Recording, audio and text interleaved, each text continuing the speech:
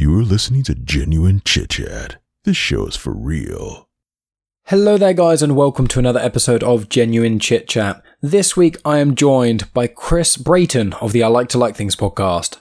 Now, if you haven't heard of the I Like to Like Things podcast, well, shame on you, you need to go check it out because it is one of my favourite new podcasts, but it is one that focuses a lot on positivity and trying new things, which are two things that mean a lot to me, mainly because I like to try and adhere to those sort of internal rules myself, and also it's just something that I think a rule that everyone could kind of live by or just make everyone's lives a little bit better. So, you know, the theme of this whole conversation, both part one, which is this week's one, and part two that will be out next week, is just the kind of theme that runs through it all.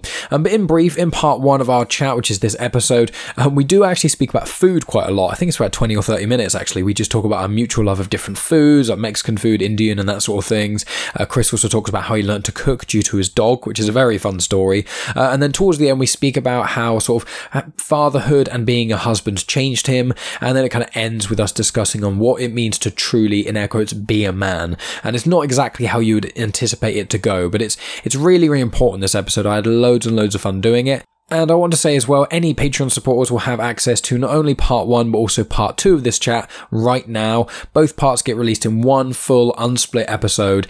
So if you are willing to support the show for as little as £1 a month, you can go over to patreon.com/genuinechitchat and you get access to an RSS feed, which you can put in any of your favorite podcast apps. And then it means that you will get access to any of the Genuine Chit Chat episodes that get split into two parts. You get access to both parts unsplit when part one drops, as well as mine and Megan's Afterthought shows, which get new episodes once or twice a week. We talk about movies and TV series and stuff. So loads and loads of cool things. So links to all that sort of jazz is in the description.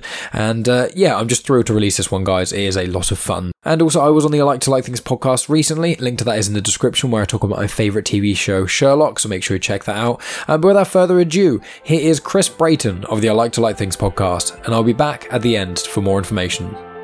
Welcome to Genuine Chit Chat, where we have honest conversations with interesting people. And I'm your host, Mike Burton.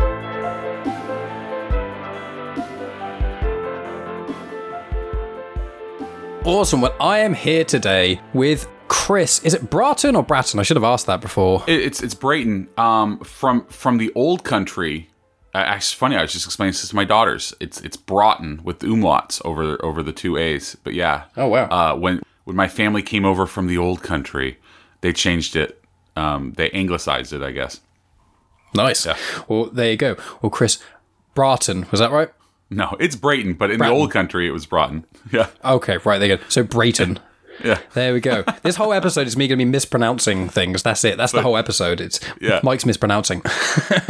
But we connected because of your podcast, I Like to Like Things, which I've been speaking about on Facebook groups now, and people ask for recommendations. I'm like, go listen to this. It's genuinely become one of my new favorite podcasts, and I just love it so much, and I'm happy to have you on the show so I can talk about it, and so hopefully some of my listeners will listen to your show, because its positivity is infectious, and I just love that. And it's just like, it's a concept for a show that I've not come across, and because you do it differently, you know, you get the response editions and things, I think it's amazing. So if we wind it back and we can get to there, well, I should probably ask on air, how are you doing? But also, how did you get into podcasts and things like listening and stuff? Because you've got quite a history of podcasts.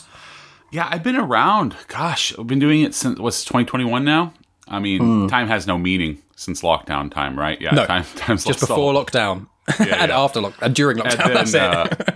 Yeah, and so, gosh, I think I started in 2016 is when I started podcasting, and I'm doing fine, by the way. It's a lovely day. Just got done with a good swim, and have my PM coffee, because I'm a dad, and I need coffee to survive. So I had iced coffee earlier, so yeah. No, this was iced as well. Yeah, this was iced, and I don't know why I took a sip in the middle of a just conversation. To prove to me that you had, because you're not lying. Show you, like, look, here's my coffee. I have to prove it to you, I don't believe you. I don't believe that you drink coffee, Chris.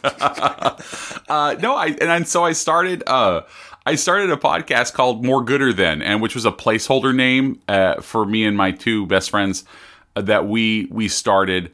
As a placeholder name to figure out until we figured something better, a better name, and it just stuck. And it was a dumb name because we were all English majors, So all of us, like the grammar killed us whenever we would say it. So it was really funny.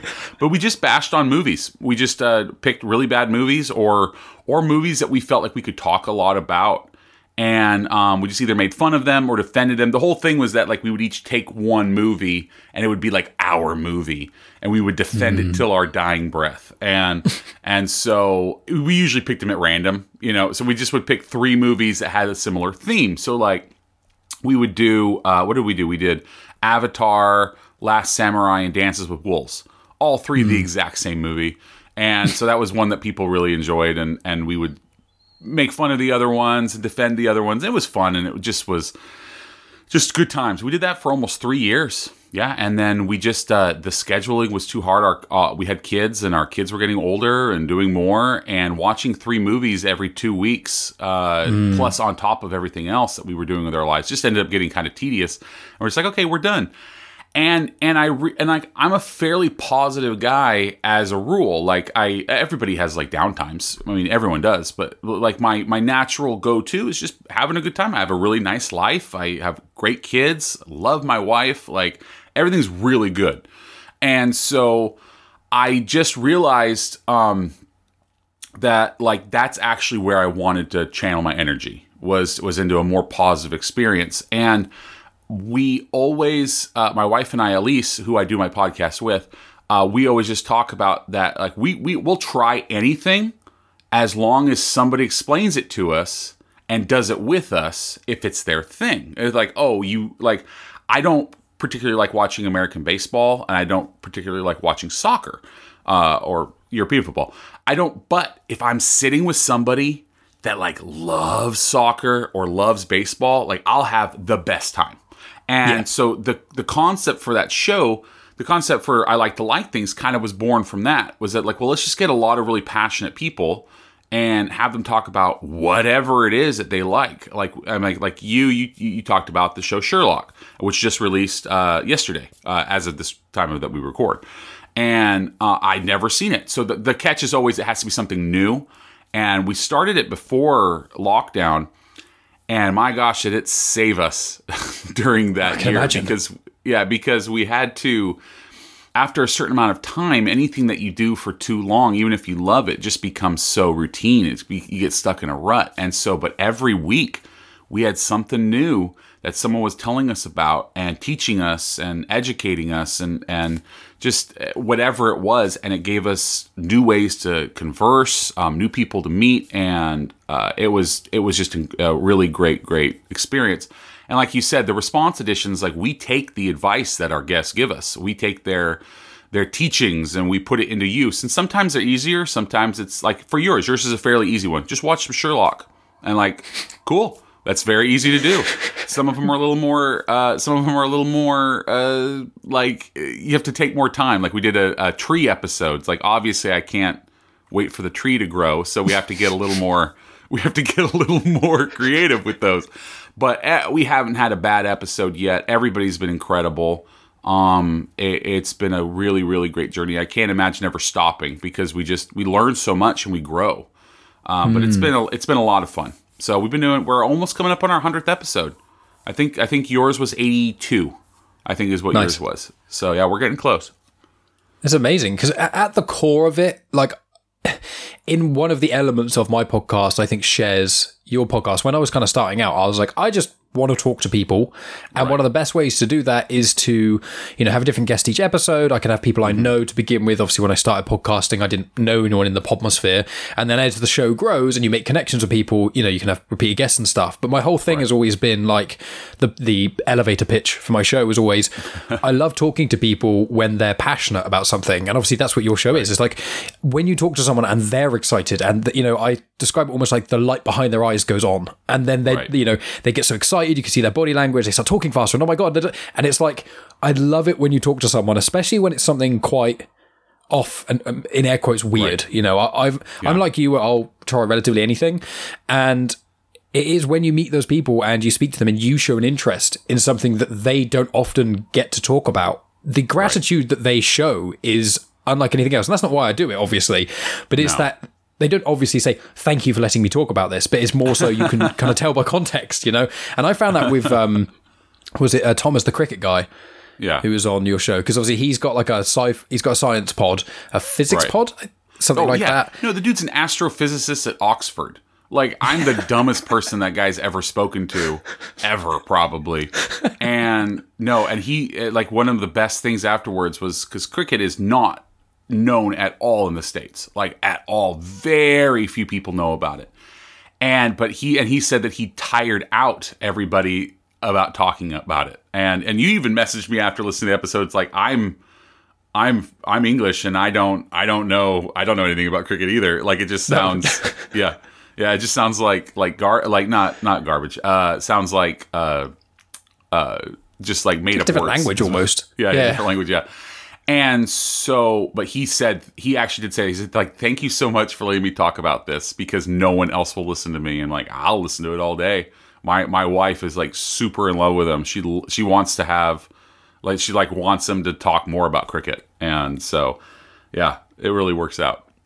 It's amazing, and it is funny with cricket, yeah, because I'm British, and I've lived in England my whole life, and I've peripherally seen cricket, and I've played like cricket rounders in school and things, right. And stuff like that, which is just, you know, the core of cricket, but not any of the other sort of air quotes right. complicated stuff.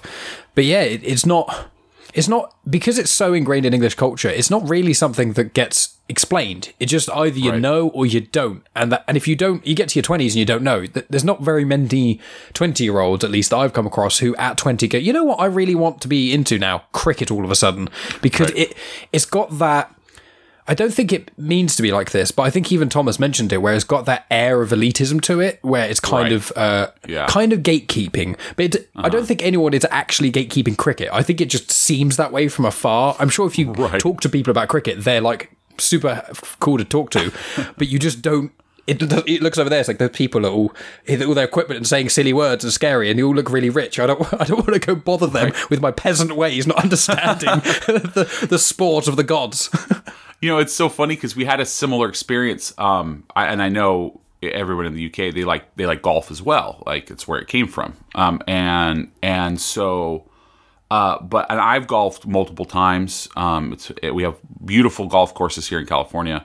But my wife had never golfed, and so for our anniversary, she said, like, let's try something new and something outdoors, obviously, because everything inside was still, at that time, was still very closed off. So I'm like, let's go golfing. And she's like, awesome. And so we went, and then she got really, really nervous when we actually had to come up there and like tee off and wait for our turn, and then she got into the groove. But it's very similar in those things that like it can come off very elite. Or like if you only get to do it if you already know how to do it. Well, then how do you know how to do it? Well, you have to try sometime. And so like a lot of the part at the beginning was just saying like, no. Like we just go and we hit the ball. And then we hit, if someone is going faster than us, they play through. We just move off to the side. Like there's no rush. And so after like hole 2, she was an old pro already at it and was playing better than me. I'm terrible at it, golf. I'm horrible. And like, I'm lucky if, like, I can get it near the hole after hitting it a million times. So, but she was doing great. But I'm sure cricket is similar. Here in the States, like, cricket is just non-existent. So there is nothing to even compare it to. It just it barely exists here. And so golf is probably the only thing that I could explain, like, to like, compare it to. It must be quite cool with your podcast speaking to people who aren't, like, from America as well in some ways. Because one thing I've discovered about America, it's weird because America's kind of like, he's the loudest kid in the room. Like, it's that thing of like, everyone knows what's on America's mind. Everyone knows about American politics. Most people can name a decent amount of states in America, things that come from America, a lot of America's history, even the really dark stuff that even kids in your own education system often don't learn till they're older. Like, all these weird things, whereas it's quite insular, because whereas basically like 50 fairly large countries that aren't really countries, they're states, even though they're bigger than most countries in Europe. Right. It's like one of these weird things where it's like, everyone knows everything that's going on in America, but so much of America has no clue of what's going on in the rest of the world. I'm not saying I'm cultured and I'm English, and we're the colonizers of the world, so we go, it's not like that. But you know what I mean? Like, do you find that in a sense? You know what? It's kind of a stereotype that it's a stereotype that happens often enough to where you could almost say it was true. But I'd say probably at least half of Americans are fairly well educated about world affairs. And so you could probably say the same thing about people in England as well, in the UK. Like you'd probably say, well, half probably knows what's going on outside. You know what I mean? Yeah, definitely. And so, but the problem is the people that get interviewed and get like shown, they're not the cream of the crop per se of the people that are being interviewed. And so, and like what you're saying about America being the loud kid, absolutely, that's 100% true. And so it makes sense that people would pay attention to what was going on with us. I always tell people it's because we have, and it's very horrible, we have a lot of the bombs. We have a lot of the bombs, and so people like to know what's going on with the people that have a lot of the bombs. And so, like, no one would care about what was going on in Russia if Russia had no bombs. And so, like, what does Russia do? Nothing. They don't have, like, but so you just kind of, everyone's always kind of paying attention to those, and it's a horrible thing. It's awful, and it's sad. But, if you my circle of friends, and so maybe I'm a little bit biased, is fairly well versed in like other affairs in other countries. But also I think a lot of it is because most of my friends are podcasters and they interview people from other countries. So they know what's going on because they want to keep track of their friends. But yeah, each state is so different from another state. Like when you say it's similar, I would honestly would probably say similarly to how you feel about Europe as a whole. Like you guys are all part of, well, you used to be part of the European Union. Yeah, I know. That's a whole other conversation. Yeah, I know, right? Yeah.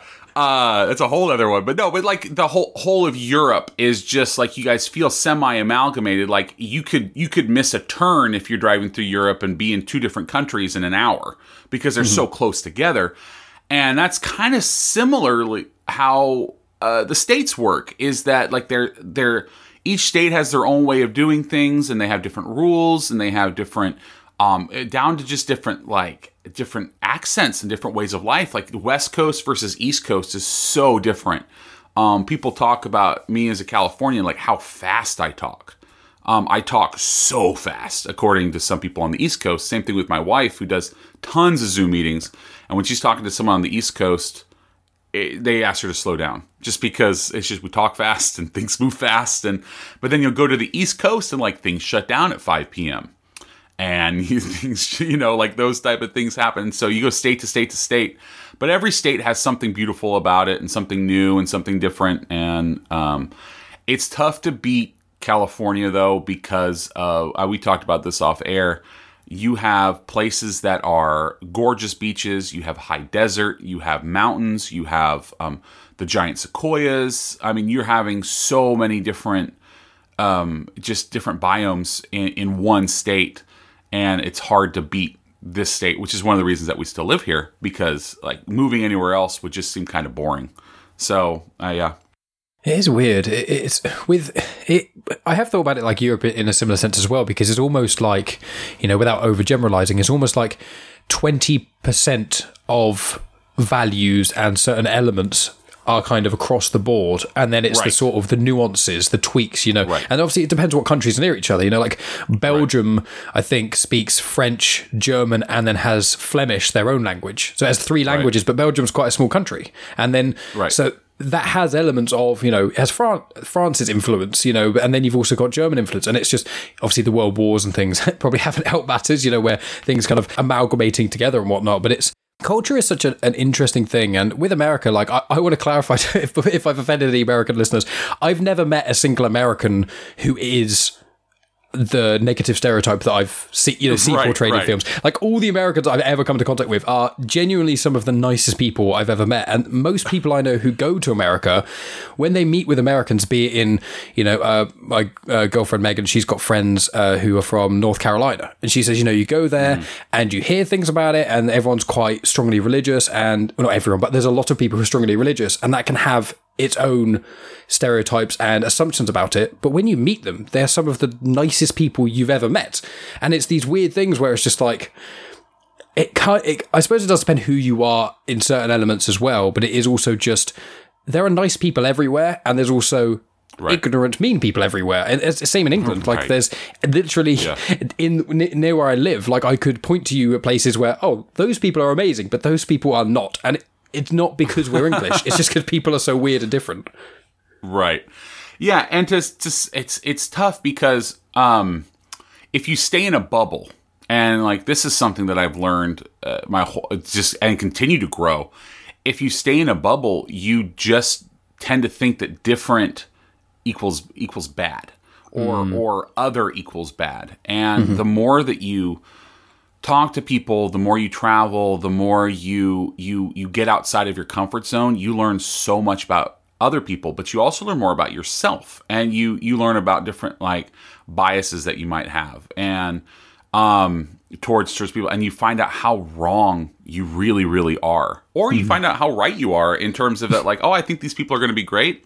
They probably are. They probably are. Because you're saying that the stereotypical American, if Americans took the stereotypical British guy, then he'd be a Bond villain every single time. So, he drinks tea with bad teeth. Like, that's it. Yeah, tea with bad teeth. And I will say, Mike has incredible teeth. So see, there you go. Stereotype just thrown right out the window. So, and I don't drink tea either. I'm much more of a coffee drinker. I love crumpets though, if that helps. But Megan hates crumpets, so you can't win. You can't. A crumpet is kind of like a. It's kind of, what's it kind of like? It's hard to explain. What are those little crumpets? Are kind of like they're like a cracker, and like, okay, well, it would be biscuit here, but biscuit for you is cookie. English muffin. It's like an English muffin. It kind of is. I was thinking that if you get like an English muffin and it's more doughy than an English muffin, so it's almost like, it sounds weird, but like an undercooked English muffin, but with loads of holes in the top. It's very bizarre, and like, it's one of those things there's so many things over here in England that people love. Like baked beans is a massive thing over here, but you talk to people in other countries, they're like, you put white beans in a weird tomato sauce and put it on toast. What's wrong with you? It's like, you don't understand. Over here, that's everything. Like, I love baked beans. It's so funny with places with the quirks, isn't it? Right. I mean, it is nuts because like I have a lot of friends in Australia and they love Vegemite. I don't know if you've ever had it before. We have Marmite. Yeah, Marmite. Right. Yeah. So and I've had it's Marmite basically the same too. thing, I think. Yeah. And so, you know, as someone in the States, like, you always hear about Vegemite and how horrible it is and how disgusting it is. And so when they came over, like, hey, can you just bring, this is a couple years ago, they came over here on a visit that they went through the States. And I said, oh, hey, when you guys come, please stay. And so they did. They brought Vegemite. We did the Vegemite challenge. Pretty much do it. Anybody I know, like, I have them try it. And the biggest thing about it is it's moderation. Do not put a ton on there because, like, you'll die. You'll just die. That's just what's going to happen. You'll never taste again. You'll never taste anything again. Everything will just taste like salt. It's like, oh, it's just salty. It's just salty. And everywhere you go has their weird thing that you eat. I mean, you could talk about the sugar consumption and portion size of Americans all day, and I would 100% agree with you because it is true. And like, we could pack it away. But yeah, the baked beans on toast, that's fine. That's fine. Elise makes something called bean bread that she makes, and it's a piece, and you probably love it. But it's a piece of French bread loaf, and she cuts it in half, and so they have the two halves, and then you put, they're called refried beans. I love them. Refried beans? I love refried beans. Yeah, hey, yeah, awesome. And so you refried beans, and then she puts grated cheese, usually cheddar or something like that, and then she puts sliced tomatoes, and then she bakes it, and then that's what you slice it up and eat it. So you would probably. I'm going to do that. I'm literally 100%. I like refried beans, like whatever. Like Mexican food is one of my favorite food types. So good. It's just, and the funny thing is with Mexican food, I'm not a vegetarian. I'm trying to be more conscious of my meat consumption, but in doing like Mexican food for me is one of the easiest things to swap to vegetarian, because if you just change any meat in Mexican food to some like beans, like pinto beans and kidney beans and stuff, it still tastes phenomenal. Like tacos or burritos or anything like that. It's just. So whenever we have Mexican now, we often have a lot more beans and stuff to try and reduce the meat consumption somewhat. And oh man, that refried bean, I'm going to have to try that, and I'm going to send it to you because that sounds incredible. Good. It's so funny because like I live in Southern California, and Southern California has incredible Mexican food. Like California used to be Mexico at one point, and so like it's just ingrained in our culture. But I did not like Mexican food until I met my wife, and I just found out that my mom just took us to crummy Mexican food places, and which is horrible because you can just turn a corner anywhere and there's incredible Mexican food. You have all these different grandmas and moms and everything that they're just incredible cooks. And then when I met my wife is Mexican. She started taking me to like real places, or she would make it, or her mom would make it, or something. And I'm like, where has this been my whole life? What is wrong with me? And then anyway, because we would go to these restaurants and it'd just be, I'll have French fries, please. I don't like anything on this menu. But my mom and her sisters would just eat it up. It was garbage food. And then if you ever come to the States, I want you to stay with me, and we will take you to, it's called La Costa Mariscos. And it is the best seafood, not just Mexican seafood, the best seafood that you'll ever have. It's known here in all of Southern California. It's incredible. And then same thing, they have a ton of great vegetarian dishes as well. But yeah, they make some incredible food. And that's where I remember that's the first time I met her parents.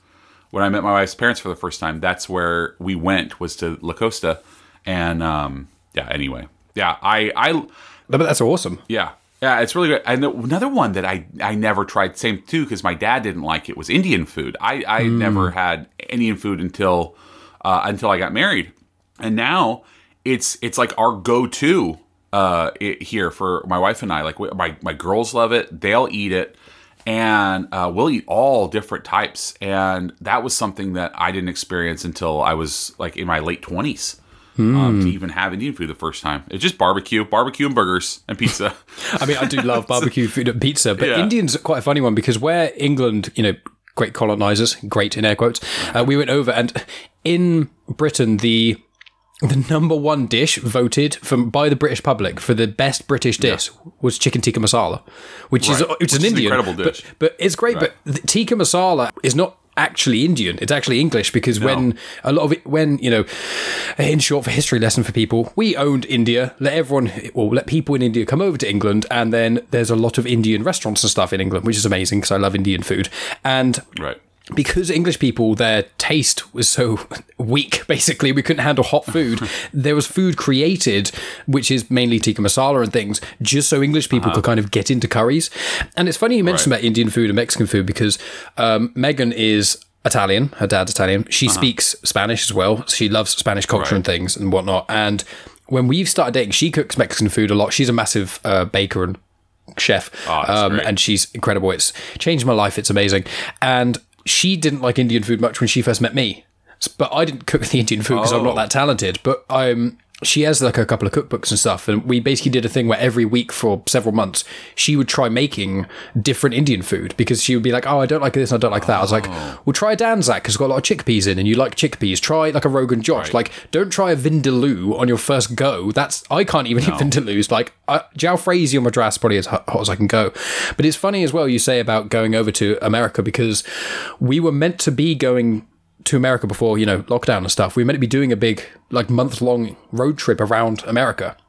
So we are definitely going to come over there. And since lockdown, I've met so many more cool American people from different places in America. So I have like friends in a lot of states. So I would love to come and see you. And, Mexican food is one of my favorite things. And Megan's favorite culture is South American, the Spanish culture primarily, Mexican culture and things like that. She loves, I know it's, in air quotes, quite a basic thing, but like the Day of the Dead and things like that. Like she's a teacher, so she teaches 11 to 16-year-olds, and she teaches them Spanish. So one of the things she loves doing is incorporating Mexican culture, Latino culture or Latin culture, both from Spain and from the South Americas. So any way that we came over there, even the mention of anything Mexican or anyone Mexican, we would be like there at a heartbeat. So, that's it now. Our whole trip's going to be planned around you. Around me. Yeah, there's just there's just incredible food here. And that's actually kind of what California is known for, because like different states have different cuisines that they're known for. Like you go to different parts of the South, like they have their own type of barbecue that's just incredible. And then like Texas, which most people they have Tex-Mex, which is a kind of a barbecue / Mexican fusion that they make, and it's incredible. A lot of like deep pit, if you've ever heard of that term before. But California, one of our best things is it's just fresh ingredients. That's like our number one thing. You're gonna have fresh onion, fresh tomato, fresh avocado, like all those different kind of things is going to be part of how we eat because of just how much food we grow here. So like when you go to other states, somewhere like maybe in the north where it's cold most of the time, like they don't necessarily have, like it's a lot of beets and potatoes and things like that, like things that can grow underground so they could, but in California, like it's just fresh, farm to table type food, and it's just really good, and that goes so well with Mexican cuisine. Fresh jalapenos, fresh onions, fresh tomatoes, everything like that, just going all into these beautiful sauces. Indian food is not something that it's not easy to make at all. No. I've tried to do it and I failed, and I'm a fairly good cook, and I failed. Elise can make a pretty good Thai curry that she'll put chicken in. It's a peanut sauce that she makes, and that's really good. We had a peanut dish tonight with chicken satay. Megan's other favorite thing in the entire world is peanut butter. So Reese's Pieces as well as I have like favorite thing. So good. So good. Chicken satay is so good. Yeah. My girls really like that. And it's actually, I'm super proud of my daughters because they're both, they're 10 and 8. That's how old they are. But they will, we've kind of had a rule with them, and I think it lets them be a little more free, is that like, you can't just say you don't like something if you haven't had it. And like, I'm not going to hand them like the hottest, spiciest thing in the world, eat that. Like, no. Like, I'm not talking like that, but just like, you can't just say, I don't like that unless you've tried it. Like, but like, if you've tried it and you don't like it, then I believe you. Like that's fine. And so it's allowed them to like try different things and try, like, 'cause I just have never liked that in just adults or kids. It's like, oh, I don't like that. Have you tried it? Well, no. Then you don't know if you don't like it. 100%. So for them, for my oldest, we know for a fact she does not like shrimp, and she has tried it. She's personally tried to try it like 4 or 5 times because like we love shrimp. It's one of our favorite things to eat. And so she's tried, and she hates how it feels in her mouth. She hates the mouthfeel. She doesn't like the texture. She doesn't like how it. Just doesn't like it at all.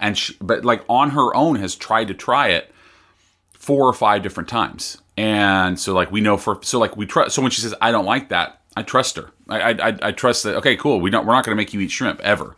And so our youngest is the same way. Like we really just know she just does not like zucchini or courgettes. That's I know a lot of people in the UK say courgettes, but yeah, zucchini, she hates it. So it's like, okay, I'm not going to make you eat it. You have tried it multiple times. You hate it, but they love Indian food. They love sushi. They love Mexican food. Like they'll eat pretty much anything.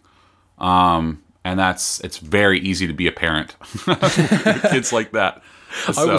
I was such a fussy kid. Like when I have kids, I'm going to make sure, because I know, like, either I tried it and it was, for ages I didn't think I liked certain meats because I had it at like a crap restaurant or something, like you kind of said. And it's like you go somewhere and they cook it badly, and then you think that's how it's meant to be. I didn't like steak for like years because, bless my mum, she's a fairly good cook for a lot of things. She is not good at cooking steak. She's never been into steak. She's much more of a seafood person.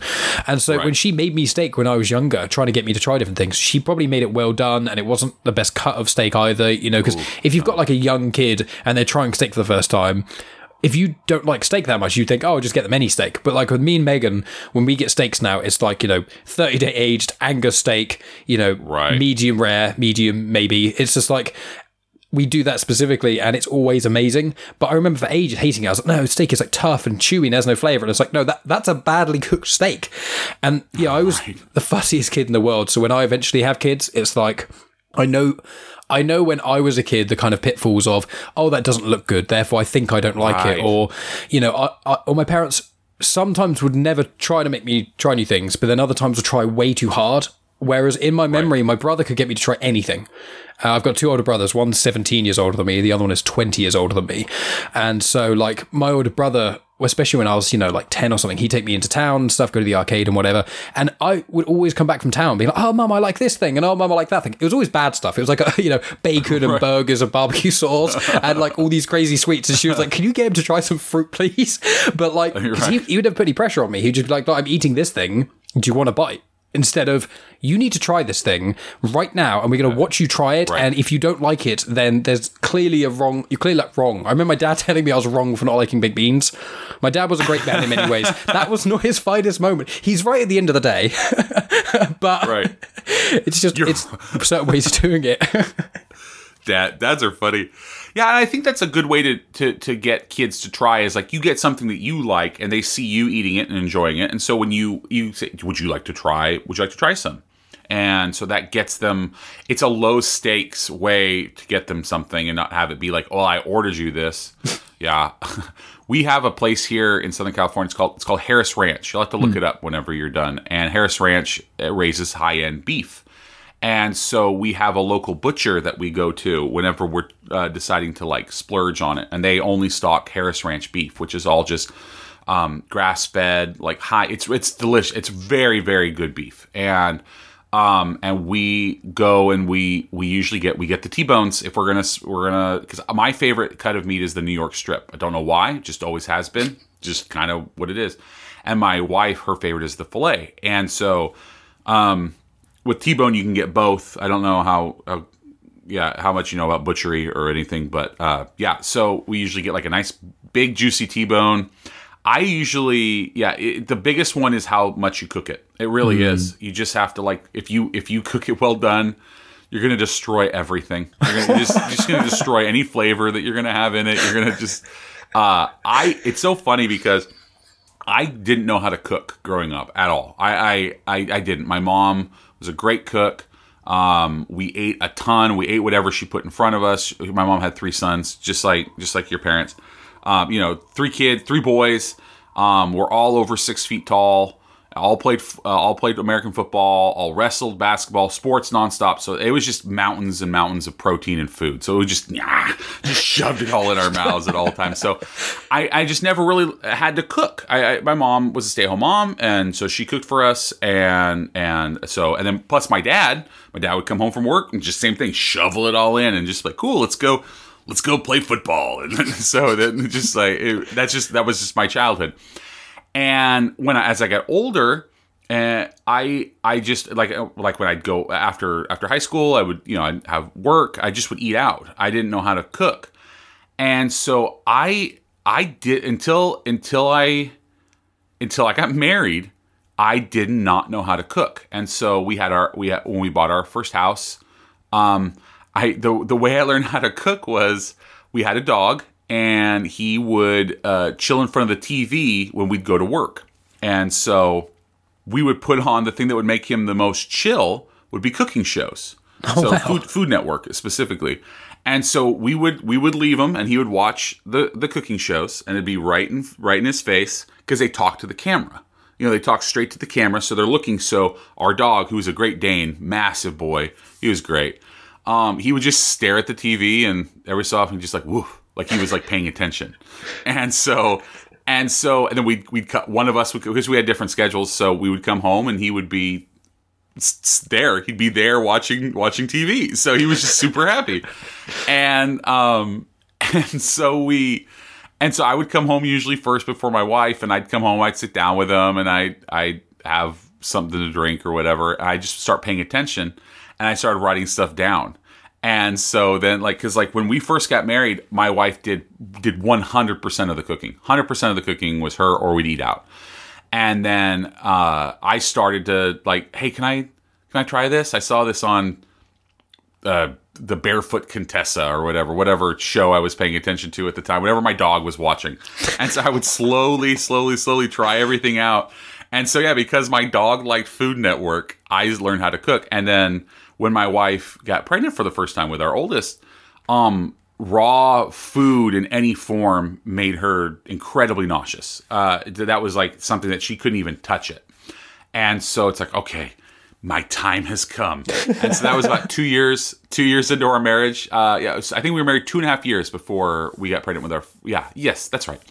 And so I started cooking, and then now it's probably 95 me, 5% her. I just started taking over. I just started being more adventurous and paying attention, looking stuff up, and it was. Then I got fairly obsessed with it and just like to cook and try new things. But I still can't make Indian food; just can't do it. And then I can't make. Have you had pho? PHO. It's a Vietnamese soup. I've heard of that. Yeah, I've seen it written down. I think I've seen it in movies and stuff, but I've not had it personally. Yeah. It's amazing. It's absolutely delicious. It's like Elise says, it's the one thing that I have truly like failed, like fully failed at making. Like unedible garbage was this pho that I made, and it was. I tried those two. It's a rice noodle soup. It's incredible. If you ever get a chance to try it, try it. It's absolutely amazing. It's funny. It's funny you say those things about like specifically cooking, because I've seen a lot of myself in you, which will lead me on to a question I have for you later. But I'll remember that. But what's funny is when I moved out when I was 20. My dad passed away when I was 19, and so Mum wanted to move out the house that he'd near enough kind of passed away, and we'd been in that house for like 15 plus years. So she wanted to move to a new place, meet new people, blah. So I moved out and moved in with my friends. And I couldn't cook. And so I cooked like oven food, take something out of the freezer, put it in the oven, and that's basically it. I'd cook a bit of pasta, and like I'd make a curry, but I wouldn't make a curry. I'd buy a jar of the curry flavouring and then just put, peppers, mushrooms, and chicken in a pot, and then just, that's it. And all the rice would always be either packeted or boiled in the bag rice and stuff. And then because Megan is like, she did do 100% of the cooking as well. Like especially when we moved in together, when we were dating and she wasn't living with me, I would occasionally cook stuff, but because it was mainly oven stuff or very, very, very simple stuff or not very healthy stuff, as we lived together, she takes over, and she's a phenomenal cook, and she loves cooking and baking, and we watch loads of cooking and baking shows because she loves them and things. And I've started to do it more frequently and things, and I've paid more attention when she does stuff. It's small things like making chips or fries. Like we have an Acta fryer, so you're just cutting up, putting the right amount of spices and things and that sort of thing, and just cooking rice, not boiling in a bag, not in the microwave, like actually cooking it. And they're quite simple, but I never learned these things because my mum was a cook and my dad liked cooking as well. Yeah, it's funny how much you get. And it's so funny being in such a gender role specific society too, is that like there was a point where it's like, oh, the boys stay out of the kitchen, and like obviously I don't ascribe to that in any way. I just like like what you like to do is what you like to do. That's all that matters. Like just do something that you love. And so there was a thing where like, oh, guys aren't supposed to be in the kitchen, and it's like, which is garbage. But it's so funny. And that, not that like my mom was like super, that was like super something she thought of. It just felt very omnipresent that like you just kind of like, that's where the moms went and the guys assumed, went somewhere else. Yeah, it's like assumed. And it was so backwards. And like I cook for my mom more than my mom cooks for me at this point now. like absolutely. And but it's so funny, and it is interesting to think about how many things of those like assumed gender role things kind of held people back in so many ways. And it's something like obviously like that is a very deep subject, and like I am not qualified to talk about that at all because I didn't get to cook. There's so many more things that could be people were held back from, but it's something that I just wonder about. Like, oh, would I have like gone to culinary school or something like that too? Because it's something that I really am passionate about, and I just wonder how many other things that people didn't even know they were missing out on. Which is one of the reasons I do my show. Like you don't know that you love something until you try it. Similar to the way I make my kids eat their different foods. So like when I do my show, like I didn't know that I was going to enjoy knitting as much as I did, and I'm a big old knitting nerd. So like I knit all the time. I haven't done so much during the summer because no one wants to wear a knitted sweater because right now, what is it? 31 degrees at my house right now. So that's but yeah, you just don't even know. And so yeah, those type of things. I wasn't really allowed in the kitchen. And so, yeah. It's funny you mentioned knitting as well, because Megan started knitting over lockdown. Megan is, she will, like, me and Megan, we click very, very well, and we listen to each other, and we're both willing to try new things. But we're different in a sense where I will try to do everything all at once, all the time. So I'll try and fully commit to things, but mine is like in a day or in a week. each couple of hours, I will be kind of doing something else. You know, I love music and podcasting, but also movies and TV, but also lots of other random nerdy things. Whereas Megan is more so like, she will hyper focus on like one thing for months. So she started knitting. She made my friends like a baby blanket and baby booties and things, and knitting her dad a scarf. And she's got into terrariums, you know, making little jars with like succulents and things, and or moss and whatnot. And she's incredibly talented at doing all these things, but she's very much like, she'll get into something and then she'll practice, and then within like a week she'll be like a master at it, whereas I'm like fumbling, half being able to do lots of things I've touched. And one of the things I actually specifically wrote down I want to speak to you about is you inspire me. Now it sounds weird, okay, but genuinely you inspire me in a sense of, because to me you are the epitome of what masculinity should be. In the sense that masculinity isn't about, you know, boobs and beer and not talking about your feelings. Like, that's complete bullshit. It's not about that. It's about just, there's not even this is the thing why I say you're the epitome of it, because there's not a thing about masculinity that makes you the man. Do you know what I mean? Like, you knit, you cook, you've mentioned before in your podcast, like, you're a stay-at-home dad, which is awesome. And, you know, you connect with your daughters in ways that go back, well, even in certain places now, would be frowned upon by hyper-masculine men, which I do not agree with. I think people should do what they want. So listening to your show and things, one of the things I like the most about it is that for the modern man, you are, in my view, one of the perfect archetypes, because you like sport and stuff. And, you know, you like barbecues and all these things, but you like them all enough while not hating all these other things, and you do things that are not perceived as masculine. Do you see what I'm saying? Where I'm kind of coming from? Yeah, it's so, I mean, one, I appreciate that. I really do. That's so touching, man. Thank you so much. It's funny that you say that. Like, I haven't always been like that. There would have been a time in my late teens and stuff that you would have definitely said I was a dude bro, like someone that was slightly more toxic. And I was never a mean guy. I was never mean, but I was definitely a lot more judgmental, and I was a lot more just like I everything had its box. And like I said earlier, like, my dad went to work, my mom was a stay-at-home mom, and like that was my worldview, was that like that's how things were supposed to be. And I played sports, so I was around other people that were doing things that were more stereotypical, like hyper masculine, and so that was the same thing. I was in like a very, and then as I got older, I realized how like harmful some of my ideas were in terms of like that like, oh, that's just how it was supposed to be, and like none of it was like mean or anything. It's just like, oh, that's how things are, right? Isn't that how everybody thinks things are? I didn't even understand how wrong I was. I didn't understand that I even was missing out on anything. And then I met my wife, and my wife has just taught me more and more and more about life and like how life should be, and met so many more interesting people as I got older, and different people that changed my entire worldview on just how life is supposed to be. And there is no such thing as like something that is like a man should do this or a woman should do this or anybody in between, or however you identify, is that like you just do what needs to be done. And that's how I started to really see life and how things, it's like you just do what you need to do to make yourself happy and the people around you happy and make their life better.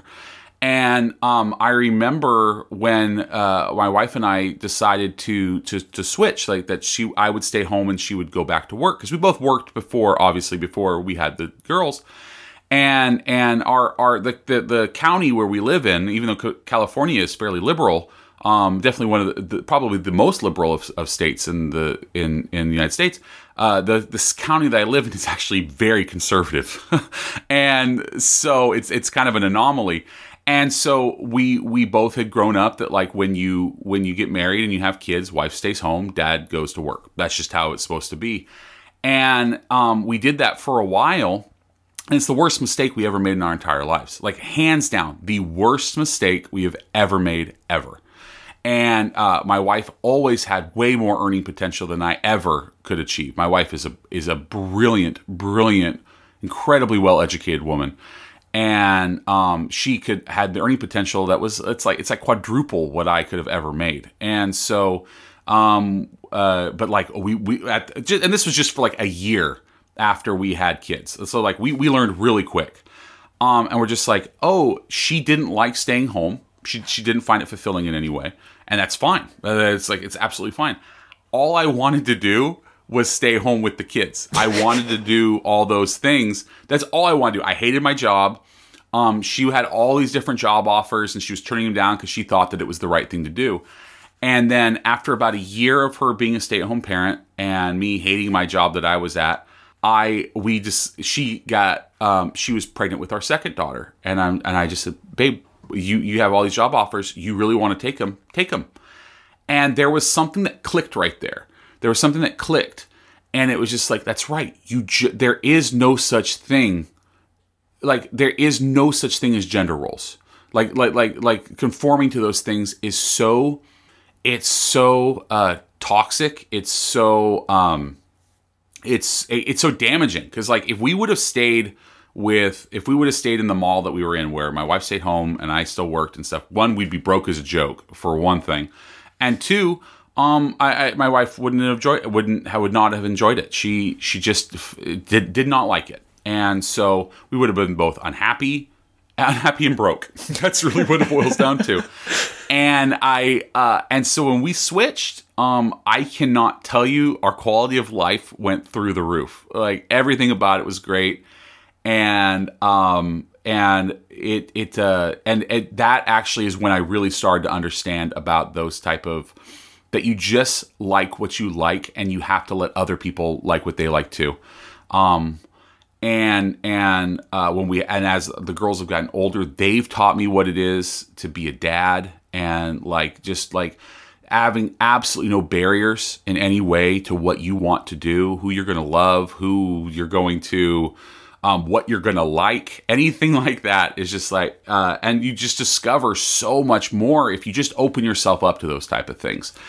And so I love being a dad. It's my favorite job I've ever had in my entire life. And I know eventually my girls are going to be old enough to where I am not going to have to do that anymore. It's not going to be a full-time thing. And so I have career choices that are open to me right after they're done with me, I guess for lack of a better phrase. But I spend my day is spent coming up with different ways to make the life an adventure. And whatever that is, whether it's that we do, whether with my youngest, she's super into fashion and makeup, or my oldest, who wants to play video games and kill zombies in video games. You know what I mean? Like there is nothing that's boy, there's nothing that's girl. It's just happiness, and that's where.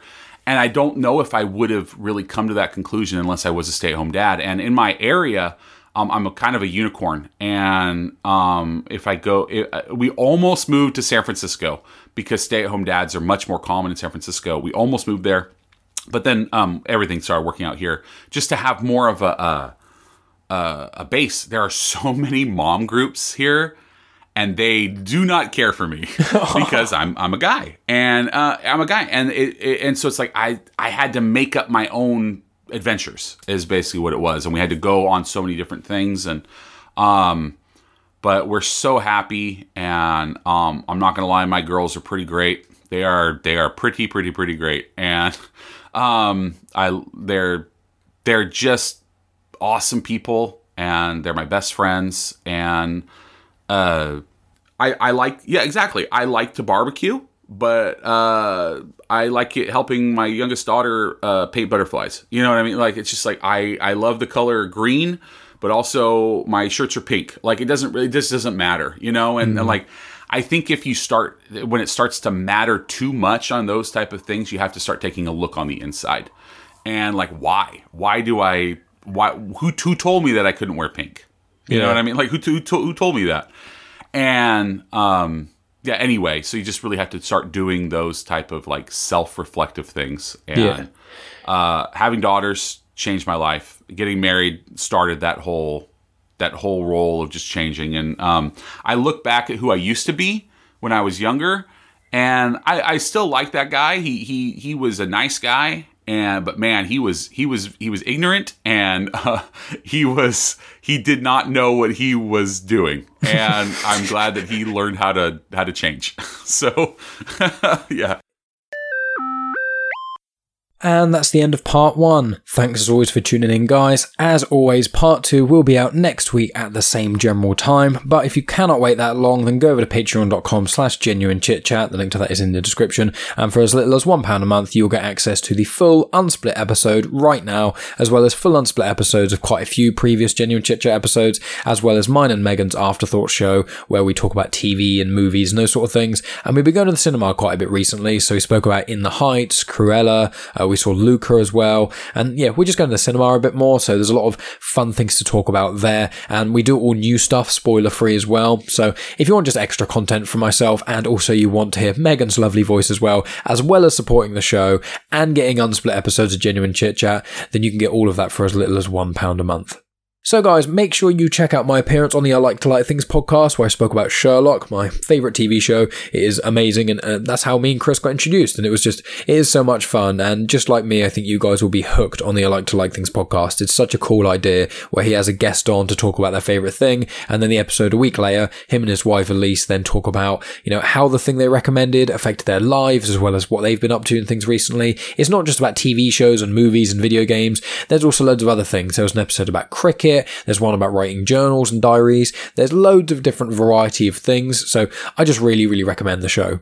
In this podcast as well, I believe in part 2, I think it was, myself and Chris, I briefly mentioned the conversation I had with my brother talking about my late father. If that's something that you guys are interested in, it's quite an older episode. It's actually episode 24 of Genuine Chit Chat. I've included a link to that in the description as well. So worth mentioning, guys, also go back and listen to last week's episode where I spoke with BZ The Voice and Steve J. Ray, where we speak about BZ's Green Lantern movies, which are loads and loads of fun. So any nerds, in a good way, because I'm a nerd as well, of DC just properties and the Green Lantern especially, go check that out because it is a lot of fun as well. So what have we got coming up then? Well, part 2 is going to be out next week, as I said. We continue our discussion on sort of being a modern man. We discuss vulnerability, crying, admitting when you're wrong, trying to be a good parent and making sure that your children are kind of sort of better than you. And Chris also talks about his weight loss journey and the importance of pockets, which is a lot of fun as well. As I said, you can go over to Patreon to check that out now. But if you can wait a week, then that's what you can expect from next week's episode. And then coming up after that, I've got the 2-parter recorded with Tom Everett, who is an actor who came on the show a little while ago as well. I just saw one of his live performances actually. His starring role as King Henry V, which was a lot of fun actually. It surprised me how enjoyable it was, if I'm being honest, because I'm not overly a big fan of Shakespeare usually. I really like Macbeth, but some of his other plays just don't quite hit the mark for me, and reading them as well sometimes is quite rough. But aside from that, I did have a lot of fun. You may have seen a couple of photos on social media and things. There's also, I've mentioned my Patreon, there's my Star Wars show, Star Wars Comics and Canon. Make sure you go check that out as well. I've got a recording due with Moxie Labouche of the Your Brain on Facts podcast, so that'll be out in the next few weeks as well. I've got another podcast due for recording with a gentleman who's got his own podcast about sort of philosophy and those sort of things as well. And then I'm starting to, get more things recorded for August and whatnot. And then I'm also doing a few guest spots as well. I was recently on the Comics in Motion feed, myself and Chris Phelps. We actually spoke about our review of Black Widow. It is filled with spoilers, so make sure you go, watch Black Widow before you listen to that. Or you can listen to it if you don't care about spoilers. Either way. So if you want to hear my thoughts on Black Widow, me and Chris talk about that for about an hour. There's also myself, Tonya, Todd, and Megan talk about the first 3 episodes of Loki. So that is on the Comics in Motion feed as well. And we're going to be doing another episode the Thursday, so it's the day after the final episode drops. That will be released probably within the week or so. It might be another Wednesday release, I'm not 100% sure. But if you've enjoyed mine, Megan, and Tonya's discussion on the first 3 episodes of Loki, we're doing it again for the second half of the season. So I'm very excited about that. I'm also going to be on an episode of Mandatory Marvel and DC. I'm going to be on an episode of 20th Century Geek again at some point.